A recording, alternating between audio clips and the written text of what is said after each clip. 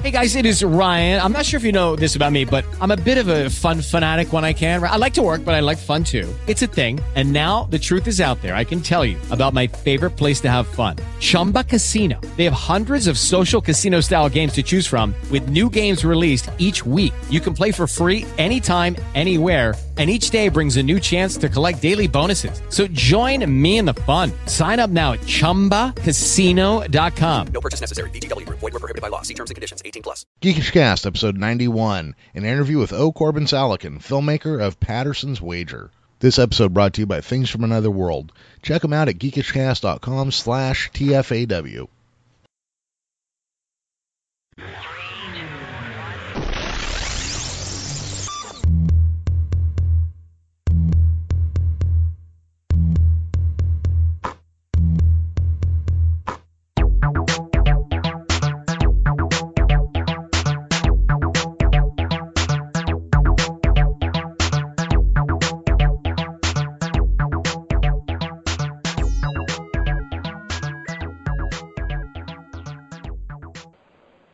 Welcome back to Geekish Cast. I'm your host, Jeremy, and today I am joined by Corbin Saleken. How you doing, Corbin? I'm doing great. Thanks for having me on, Jeremy. Hey, so last week my wife and I interviewed Fred Ewanuick, one of our favorite Canadian actors that we know from Corner Gas and some other things. Yep. In prepping for our interview for him, we decided to check out all of his movies as well. And you worked with him on a film that you made, and I believe you wrote, directed, produced, financed, and catered it yourself. Well, I edited it. I didn't quite cater it. Oh, okay. But it was called Patterson's Wager. Yes, that's correct. Yep. And my wife found it really, really lovely, and actually she would be in here on this interview now if she weren't taking care of our grandson. So I enjoyed it as well. That's not to say I didn't, but she was really quite taken with it. No, that's great to hear. Yeah. So let's at what point in your life did you get bit with the storytelling bug, and what drove you in the direction of filmmaking? Probably, I mean, I've been watching movies my whole life. I was making bad VHS movies, skits with my brother when I was in high school. So that might be the origin of that. My first movie was Weekend of Terror. Starts off, that's pretty much what you can do with two people, a horror movie, a first-person horror movie, so I did a couple of those. Okay. And they're very awful. And then I went to university, and actually the big thing for me was when I graduated from high school in '89, and then that summer was the summer that the James Cameron's The Abyss came out. Oh, yeah. And I went and saw that in the theater, and it just blew me away. I didn't know anything about it. I just knew it was from the guy who did Aliens and Terminator. And that movie there's few movie-going experiences that I've had that were like that, where I was completely immersed in this movie. I had no idea where it was going, and it constantly surprised me just at every moment. And that kind of made me want to make movies. So, okay, and then that's what you pursued in college or university. Yep. I got a degree in filmmaking from the University of British Columbia. Okay, and then going through your background, you've definitely been involved with some people that are definitely steeped in filmmaking. You want to kind of give us a little bit of your post-college or the work you got into going into filmmaking as well? Yeah, sure. So, film school, I worked on a number of films. I didn't actually get to make any of my own. And then when I got out, I made a few short films. I made a short film called The B Team pretty much a couple of years after I got out. And see, I went to school during the analog age, where it was 16-millimeter film was kind of the medium you needed to use if you wanted it to look professional. And so it was a lot harder to make something back then because you actually had to cut it on film. So to get access to that equipment when I wasn't in film school wasn't as easy. It was a lot more expensive. So I made this short film afterwards, a 60-millimeter short film, The B Team, about a group of 10-year-olds, or a group of 20-somethings who have an elementary school reunion, and they go back to their old elementary school. They reminisce about what it was like in elementary school, and then they play themselves as 10-year-olds. And then I didn't make anything for a few years after that because of it was just hard to get hold of analog gear, and then kind of the digital revolution came along and made things easier. So I made a short film called When They Were Little with my niece and nephew, and then that got me into the Werner Herzog Rogue Film School. Mm-hmm. So, and that kind of gave me a push to keep making more. And then the next one I did was this film called The Vehicle, which is about a man who tries to convince a woman that he's come back through time to be with her. And I worked on that with some really great actors. One of them was Gary Chalk, who a lot of genre people recognize. He's the voice of Optimus Primal in one of the Transformer animated series. He's been in Tomorrowland, and he was in Godzilla. He's in the X-Files, the one that just came out. So he's been in a whole bunch of stuff, and this woman, Jillian Barber, who's also been in a whole bunch of stuff. So that was really my step up, working with pros. Mm-hmm. And then I moved after that. That film did pretty well, got into a bunch of film festivals, and I decided, well, I'm just going to try and make a feature film. And that's where Patterson's Wager came in, and I was really fortunate that a whole bunch of really talented, experienced actors agreed to work on the movie for pretty much nothing. And you attracted some real talent into, at the very least, the acting roles, but also some of the behind the scenes as well. Yep. So that's pretty fortunate right there. Yeah, I mean, that's one of the benefits of being in Vancouver, which is, I think, right now it's probably like the third biggest film production hub in North America, is that you've got all these great local actors who they try to get on to all the American stuff that's shooting up here. Mm-hmm. But that stuff isn't necessarily the most creatively rewarding. I mean, some of it is, but a lot of times they're kind of playing sort of the smaller, the bit parts. And so they're willing to work on the indie stuff, which may have a bit more meat on it. I mean, it gives them a little more dramatic opportunities. And they're willing to do that for not very much. And so that's that's Fred Ewanuick, who was my first choice of the role. He's a local guy, and so I knew he was in town. I asked him, and then Chayla Horstal, she plays the female lead. She was on Hell on Wheels. She's in the Man in High Castle. She's in a whole bunch of stuff. And Alex Zahar, who's a good friend of mine, he's in the film too. He played King Midas on Once Upon a Time. He's also been in a whole bunch of other things. So, yeah, I got a amazing talent. Well, that's fantastic. Now, I'm going to ask you about the title of this, because I think I know what it's referencing, but I want to make sure before I make an ass out of myself talking about it. Okay. Where does the title Patterson's Wager come from? Okay. It's a question I get asked quite a bit. Mm-hmm.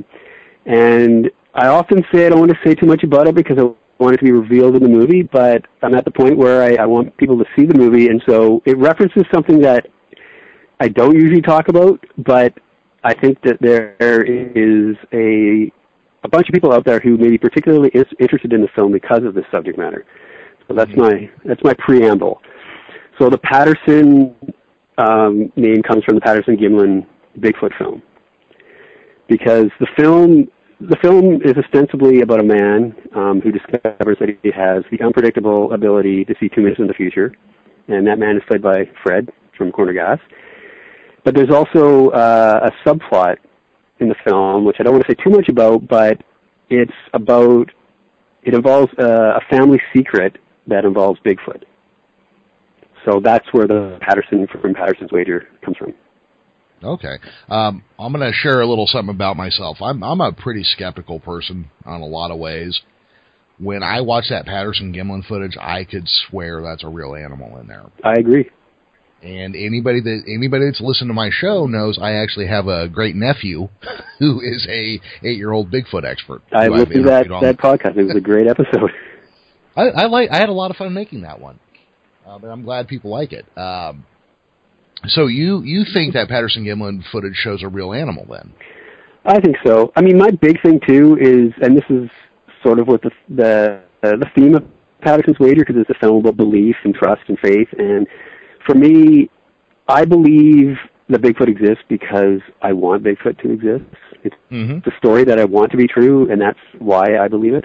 More than anything, it's just sort of, I think there's also some credible reasons why Bigfoot could be out there too. And yeah, and the Patterson-Gimlin footage it's pretty remarkable. I mean, I know there's a guy who claimed that he was in the suit, but I don't know. You talk about the way the musculature seems to be working underneath the suit and everything, or the fur, and I don't know. It looks pretty real to me. It looks real to me, and here's my thing. if you had that suit in 1968, you could have replicated that footage a million times since then. And like you were saying earlier with filmmaking now, with the digital revolution, we should be seeing the most realistic Bigfoot footage we've ever seen. Whereas, the barrier to entry to do filmmaking is so low now that we should be seeing this stuff everywhere, and nobody can replicate that footage. Yeah, no, exactly. But that's just me giving in to my hoping that that's a real animal. There's a kind of a romantic interest in there, you know. Yeah, and I think, you know, I think they're intelligent creatures, so it's not going to be too hard to stay away from us humans. They just move deep into the forest, and I why not? Why can't they be out there? Do you know what the coelacanth? The coelacanth was that fish that was assumed to be extinct for over 1 million years and then cut off the coast of Africa in the 1920s, right? Yeah. I mean, it was actually supposed to be extinct for 40 million years.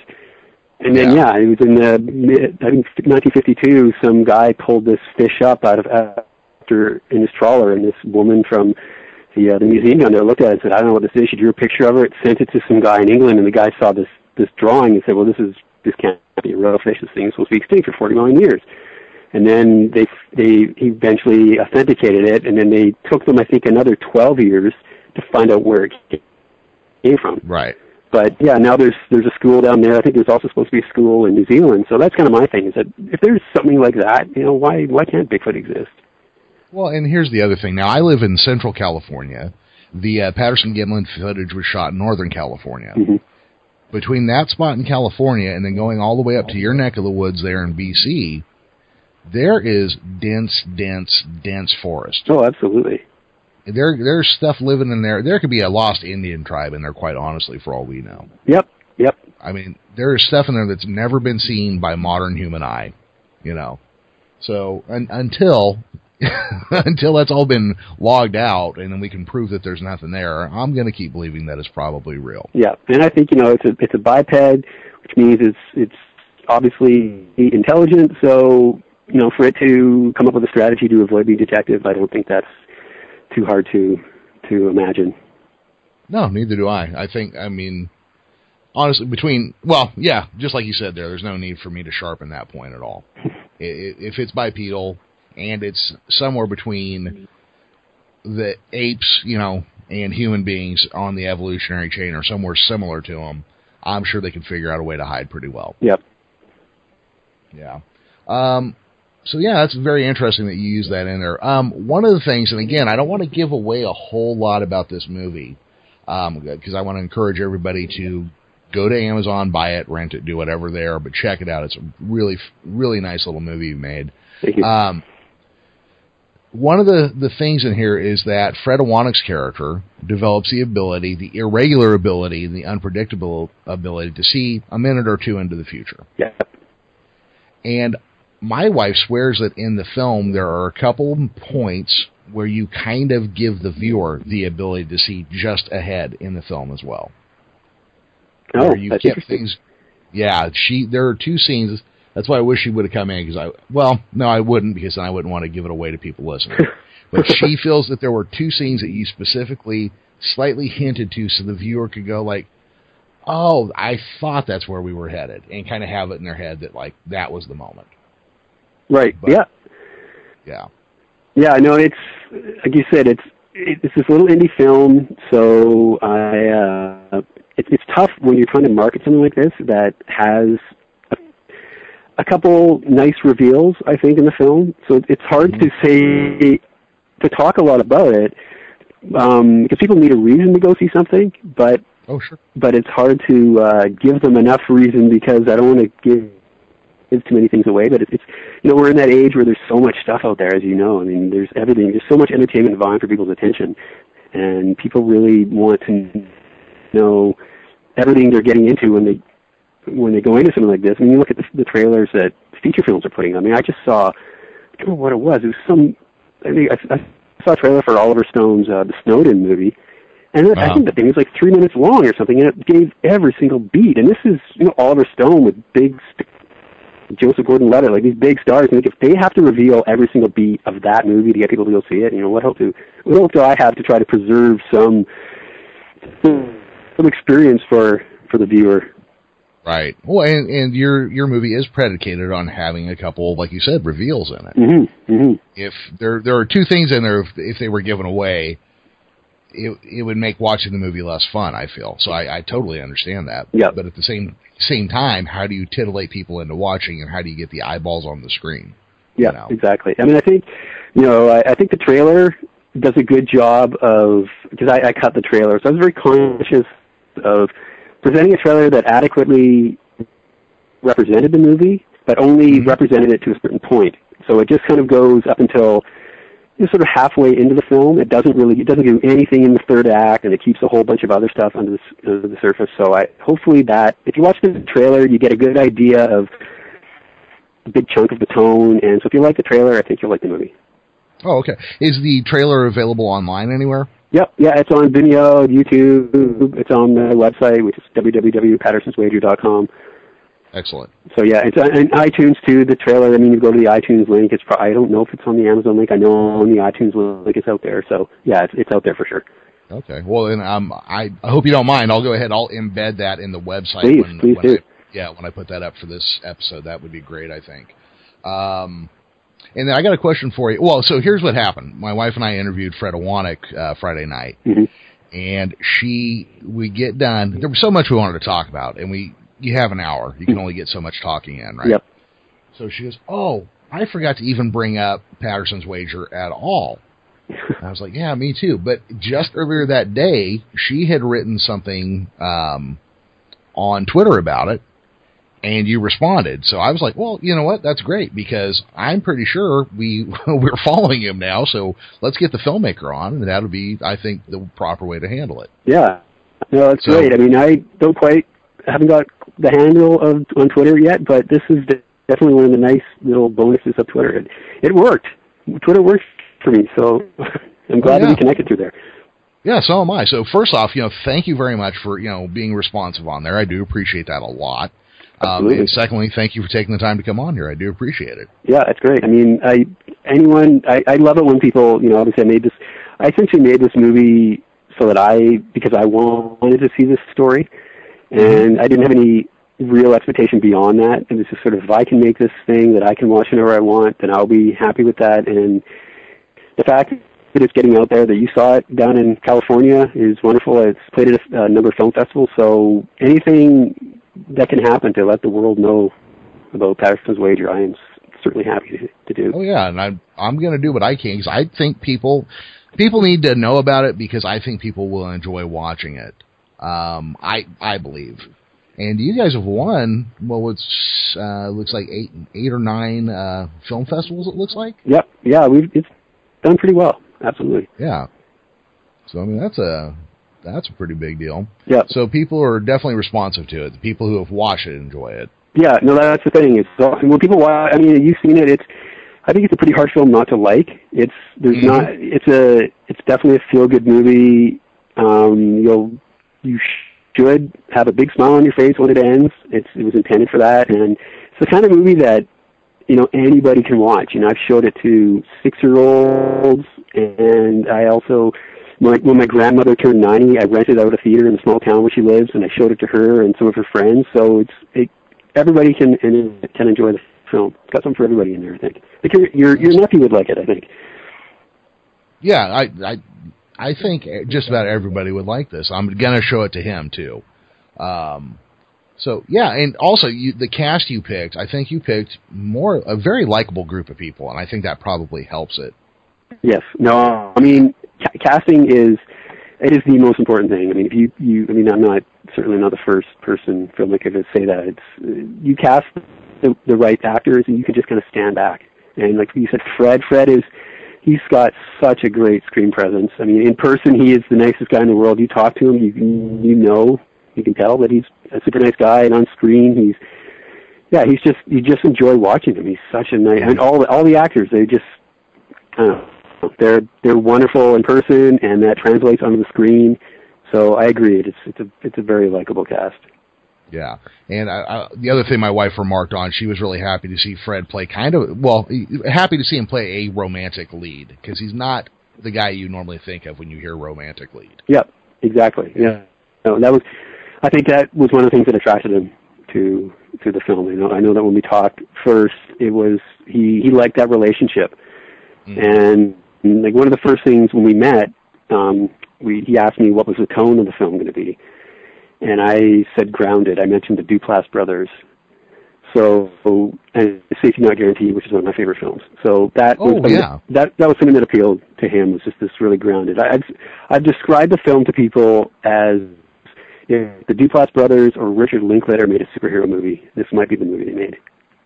Okay, I can see that. Now, you know that Safety Not Guaranteed was actually based on a real newspaper ad? Yep.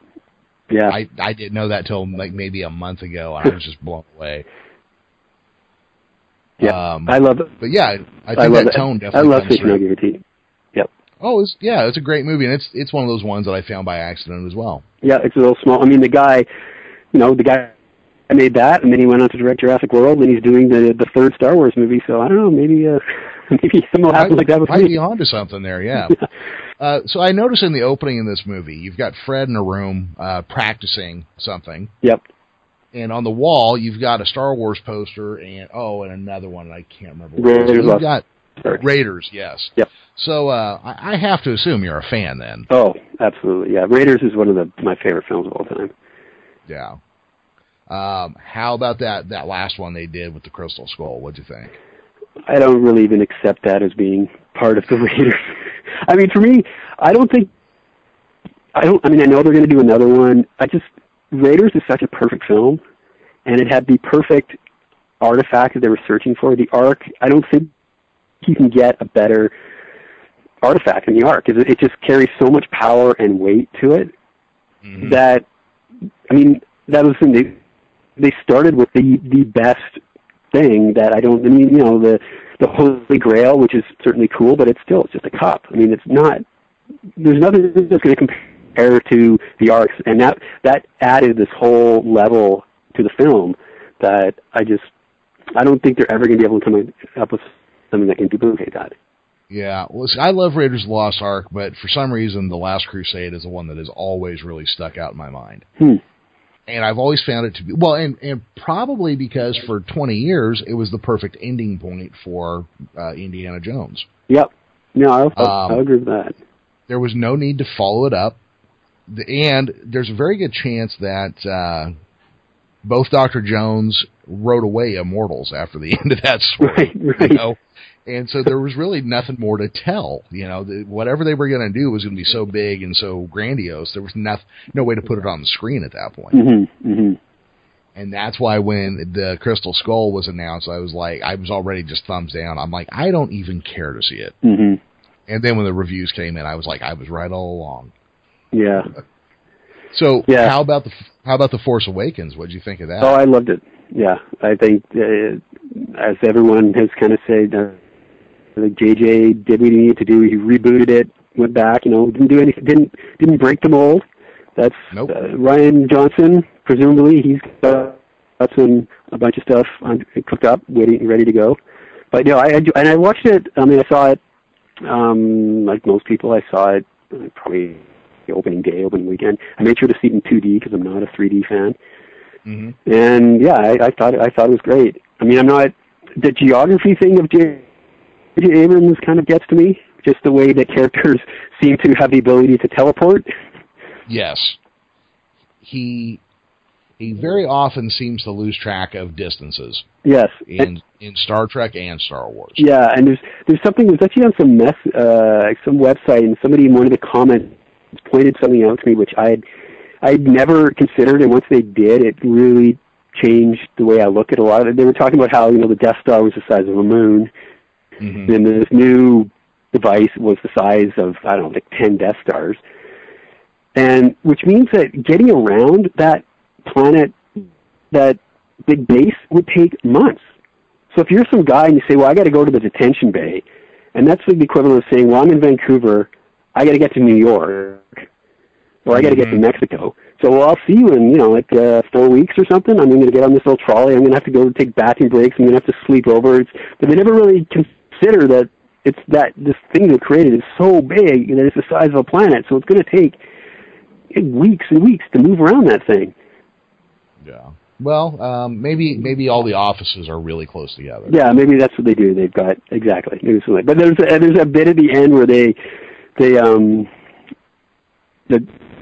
thing's going to explode, and they say you've got 2 minutes to get away, and they cut to Boyega and Daisy Ridley, and there's a shot, and they look like they're like 5 kilometers away, which they just traversed in presumably like 30 seconds. Right. So just stuff like that. I mean, it's not big, but it's just, well, then just don't make it 2 minutes. Like, give them enough time to get there.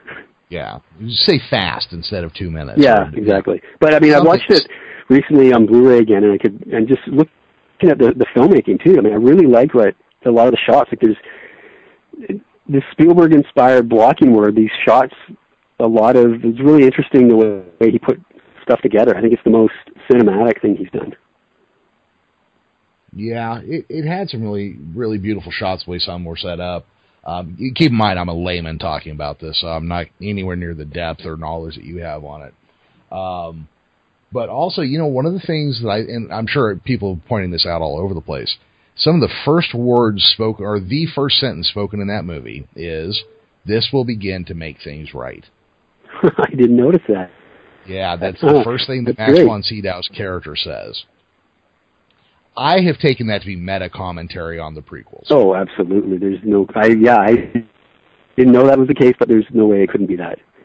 Yep, the first word spoken out loud, Max von Sydow says that to Poe Dameron. Huh. I'm going to have to go watch it again. One more thing to look for, yeah. Yep. But yeah, for me, I love that movie. I mean, no secret. I went and saw it 5 times in the theater. And I am already obsessed. I want to find out more about the Knights of Ren. I'm just kind of obsessed with this idea of this little upstart dark side faction that the bastard child of the dark side created. Basically. Right. So that is one I'm looking forward to. So you and I talked a little bit ahead of time just to kind of get a sense of the stuff you were into, and you told me that you're a comic book fan. Yep, I have been for 30 years. Yeah, that's so are you a Marvel guy, DC guy? Kind of what are your favorites going right now? Right now, I mean, I'm as I mentioned to you, I'm traditionally a DC guy. That's what got me in, just because the local pharmacy down the street is when I started reading, and they had Teen Titans. I think probably Teen Titans was my gateway comic, and then Batman and the Outsiders. Remember, Batman and the Outsiders number 27 was the one that really kind of did it for me. The Jim Aparo Batman, and I think it might have been Alan Davis. I'm not sure. One of those two guys. And so, yeah, I've always liked the DC superheroes. Batman is definitely my favorite character. Although in recent years, I've moved away from the superheroes just because, as we briefly touched upon, I'm not a big fan of the big mega stories and how everything's connected. And I think I listened to one of your previous podcasts, and I don't know if it was you or your guest, and you were talking about how they're writing now for the trades. And that makes sense. I hadn't put that together. It makes sense why they have all these giant story arcs, and it's just so that you can have your big trade paperback. And I like a simple, just one superhero doing his thing, his or her thing. I mean, that's what I like. I like just like a Batman story where he's just in Gotham and he's just trying to figure something out. I don't have to have all these other things going on, and it's hard to find that these days. It is, and it's like, one of my regular co-hosts when we talk comics is Paul Vieira, and we're both real big into it now because we're trying to dig into DC Rebirth as much as possible. Yep. But I think both he and I, or at least one of us, have remarked before that, when, say when Superman showed up in a Batman book in the past, it was a big deal. Mm-hmm. But now it's just every issue, it's like, here's Batman fighting the Joker, and, oh, hi, Superman. Yeah. And Marvel's like that, DC's like that, and it's hard to just get into, I want a traditional 1970s style Batman story where he's solving a crime. Oh, I do too. Yeah. So I'm hoping that, I know there's that all-star Batman coming out, and maybe, that's why I like Legends of the Dark Knight. It's just, it's just these singular Batman stories, and different creators could come on and do their little 3-part episode. I don't know, I wish there was a bit more of that, but I don't know. I mean, I actually stopped reading Batman for a while there when Commissioner Gordon put on the cowl. I just thought that's just ridiculous. I can't. It's Bruce Wayne or nothing for me. Well, and also that whole New 52 didn't do anything for me at all. Yeah, me neither. it literally made me look at DC Comics and say, oh, I guess you guys just don't want me as a reader anymore. Mm-hmm. Yep. Because that's what it did. And first off, I thought those costume designs were ridiculous. Mm-hmm. I mean, did everybody really need a mock turtleneck? You know, does Superman really need armor? Yeah. You know, and then they turned Batman into like Iron Man with a cape. Yep. And it was just, I was not a fan. Yep. Yeah. So what stuff are you reading now if you're kind of off the superhero stuff? I'm reading a lot of Image stuff because, I mean, Image has become the company they said they were at the beginning, but they weren't really. And now they've kind of become this haven for the creators. So, like, anything Ed Brubaker does, I love his stuff. Like Scene of the Crime and the criminal books, and he's got this Velvet. I don't know if have you read Velvet? No, I have not. It's this it's like the 70s set female spy kind of James Bond book, and it's amazing. I like Greg Rucka's stuff. He's doing Lazarus, which is really, really cool. I'm trying to think what else I'm reading. Saga. Saga's great. Oh, Saga's outstanding. Yeah. Yeah. Actually, I can go over to my stack of comics right now. Let's see, what do I got here? I got here. Yeah, it's the Stray Bullets. That's very nice nihilistic. Matt Wagner's doing the Shadow right now in Dynamite, which I love his stuff, and he's drawing it too, so that's really cool. There's Paper Girls. That's the Brian K. Vaughan. This is one of his other series. So what's cool, there's just a whole bunch of people doing creator-owned. Like Gene Hawes got his own creator-owned book, May. So that's what I really like. I like that there's so many of these guys out there doing writing and drawing their books now. So.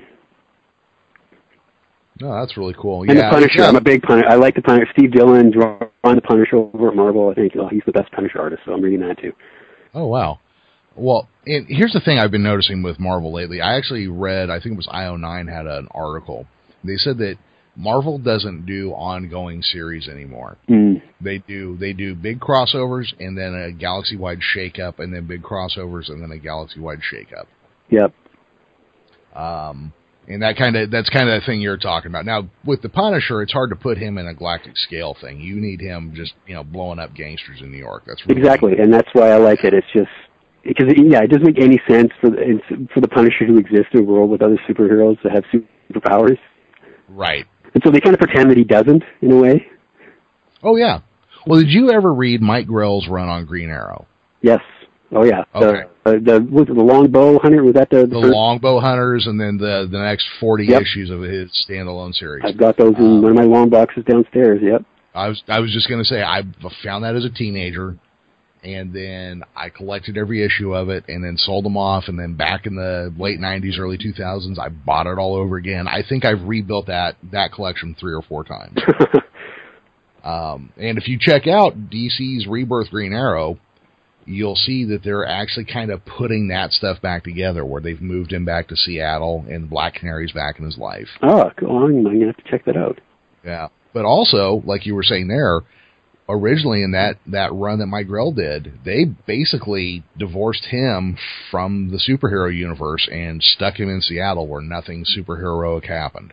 And I loved that. I thought that was outstanding back in the day. Yeah. I mean, that's the thing. When you're dealing with guys like that who don't have any superpowers themselves, but so they're supposedly affiliated with the other superheroes, obviously comics you have to have that willing suspension of disbelief, but for them to come up with something, there's that's the thing with Batman, where I was the Scott Snyder Batman, where there's that whole arc with the Riddler who had taken over Gotham and held all of Gotham hostage for like weeks or whatever.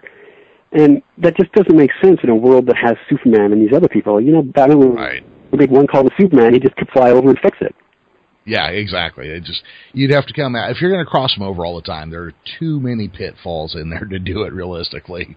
And it was kind of silly to kind of, take it apart that way. But the first issue of the Batman Rebirth, there was that moment. Have you read that one?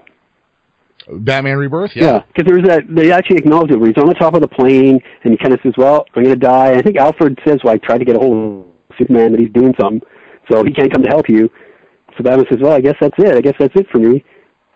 And then then the other those new superheroes came up and saved him. So, but I thought that was like they had to acknowledge that. Okay, we tried to get a hold of Superman, but he's doing something else. Right.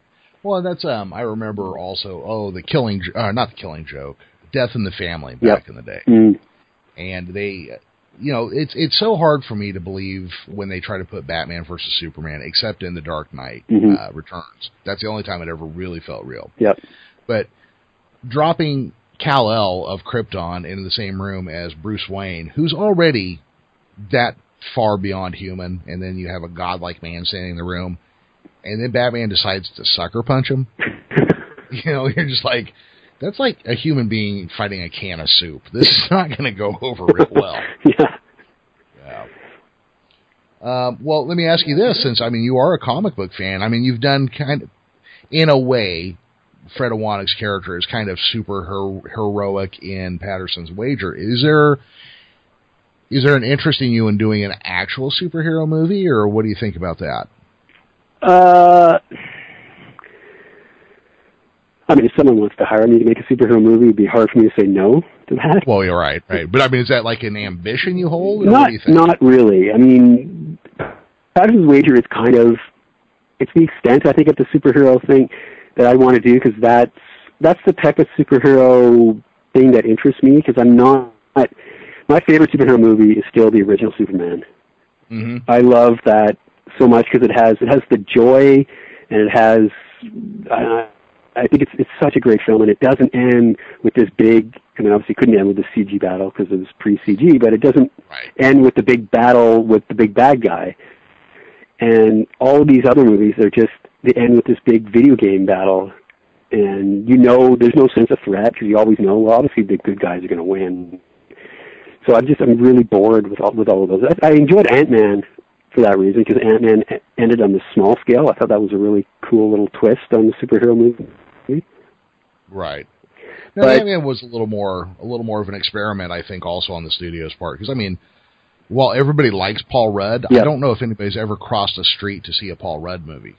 Right, You know what I mean? I bet even his mom's kind of like, oh, that's nice, Paul. I'll see it when it hits DVD. Right. And he was probably one of the best things in the Captain America Civil War, too. Civil War? He was outstanding in there. Yeah. One of the problems, with Batman Superman, was it was just joyless. You know what I mean? Mm. And to actually hear Paul Rudd laughing as that character as he's swinging an airplane around, like, oh, check this out. Yeah. It was just fun, you know? Mm-hmm. Yeah, and I didn't even bother seeing Batman. Batman is my favorite superhero. I didn't even bother seeing Batman and Superman because I knew what I was going to get into, and I knew there was no way I was going to like that movie. So.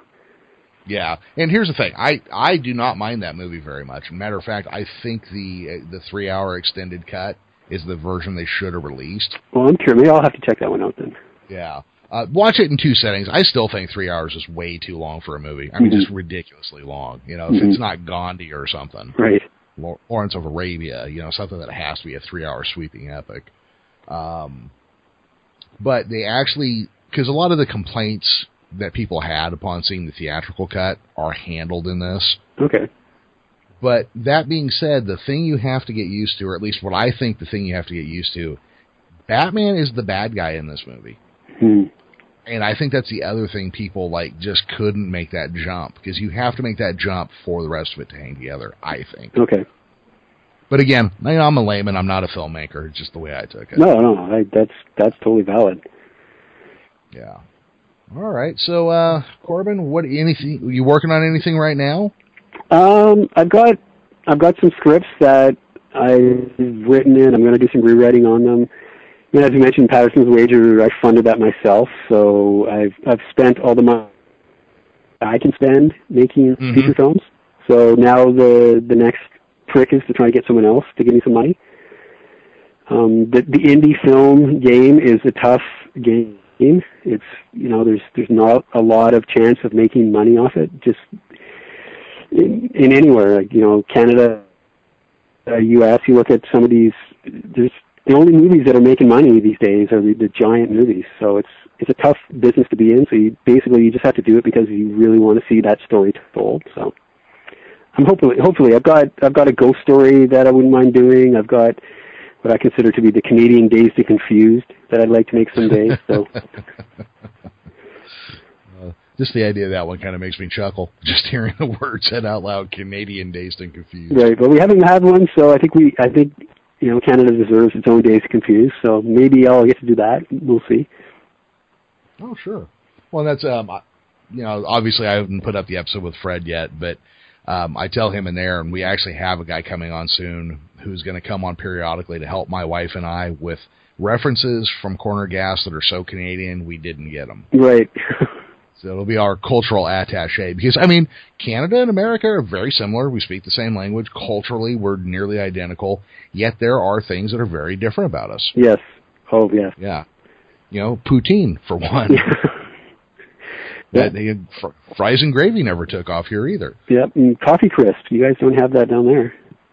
No, we do not. That's our coffee chocolate bar.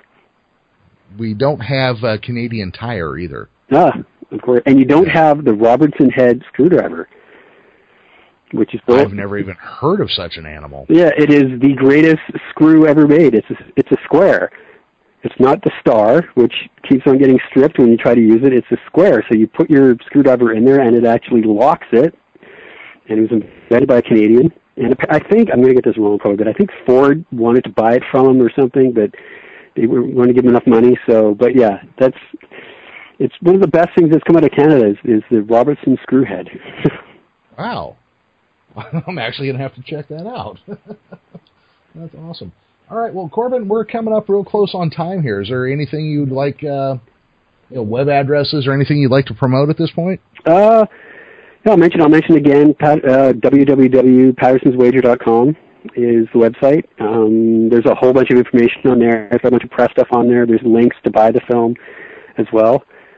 And, yeah, it's on Facebook too, so please like it. And, yeah, I hope people hear about it. I hope people watched it. And if you do like it, please let people know who you think might like it, because anything that anyone can do to get the word out about this little movie is certainly appreciated. Like this podcast, it's really great. Yeah, and so if people do see it, what do you think is the best word? Would you like people who like it maybe to turn around and tell 5 of their friends to check it out, or what do you think is a good way to help get word out about it? That would be great. Absolutely. Rating it on iTunes seems to help. I think it increases where it can be sort of placed or something. I don't know. So you give it a star rating if you like it. If you don't like it, you can send me an email ripping into it, but I would prefer that you don't post a negative review. That does kind of hurt small little films. When there's only 15 reviews or something, and one of them kind of takes it down. There are certainly people out there who like to go in there and kind of give it the 1 star just to knock it down. But yeah, as great as the internet and technology have been, it sure has made it easy for somebody to come along and shit in the punch bowl, hasn't it? Yes. Absolutely, and there's people that I don't know if they're just upset at people who are doing stuff and they're not doing stuff, so they just want to go out there and rip on people who are doing stuff. I'm sure has a lot to do with it. Yeah, it could very well. Because I see stuff all the time where you're just like, well, you're just a petulant little child trying to cause problems for no good reason. Yeah, that's outstanding. All right, Corbin, well, thank you for joining us. Everybody, you can find us at geekishcast.com. We're on Facebook at facebook.com/geekishcast, and I tweet from @thegeekishcast. Corbin, what is your Facebook page and your Twitter address? Facebook, you can just type in Patterson's Wager. You'll find it on there. Twitter is Patterson's Wager. Again, that's my Twitter. And I also have Corbin Saleken. I have 2 accounts. So I have my personal one on Twitter as well. And, yeah, again, it's www.pattersonswager.com. All right. Well, goodbye, everybody.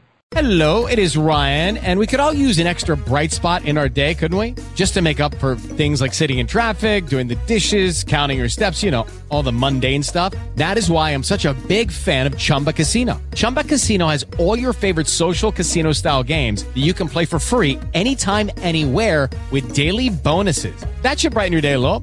Actually, a lot. So sign up now at ChumbaCasino.com. That's ChumbaCasino.com. No purchase necessary. VGW Group. Void where prohibited by law. See terms and conditions. 18+. Tax day is coming. Oh, no. But if you sign up for Robinhood Gold's IRA with a 3% match, you can get up to $195 for the 2023 tax year. Oh, yeah. Sign up at Robinhood.com/boost by tax day to get the biggest contribution match on the market. Subscription fees apply.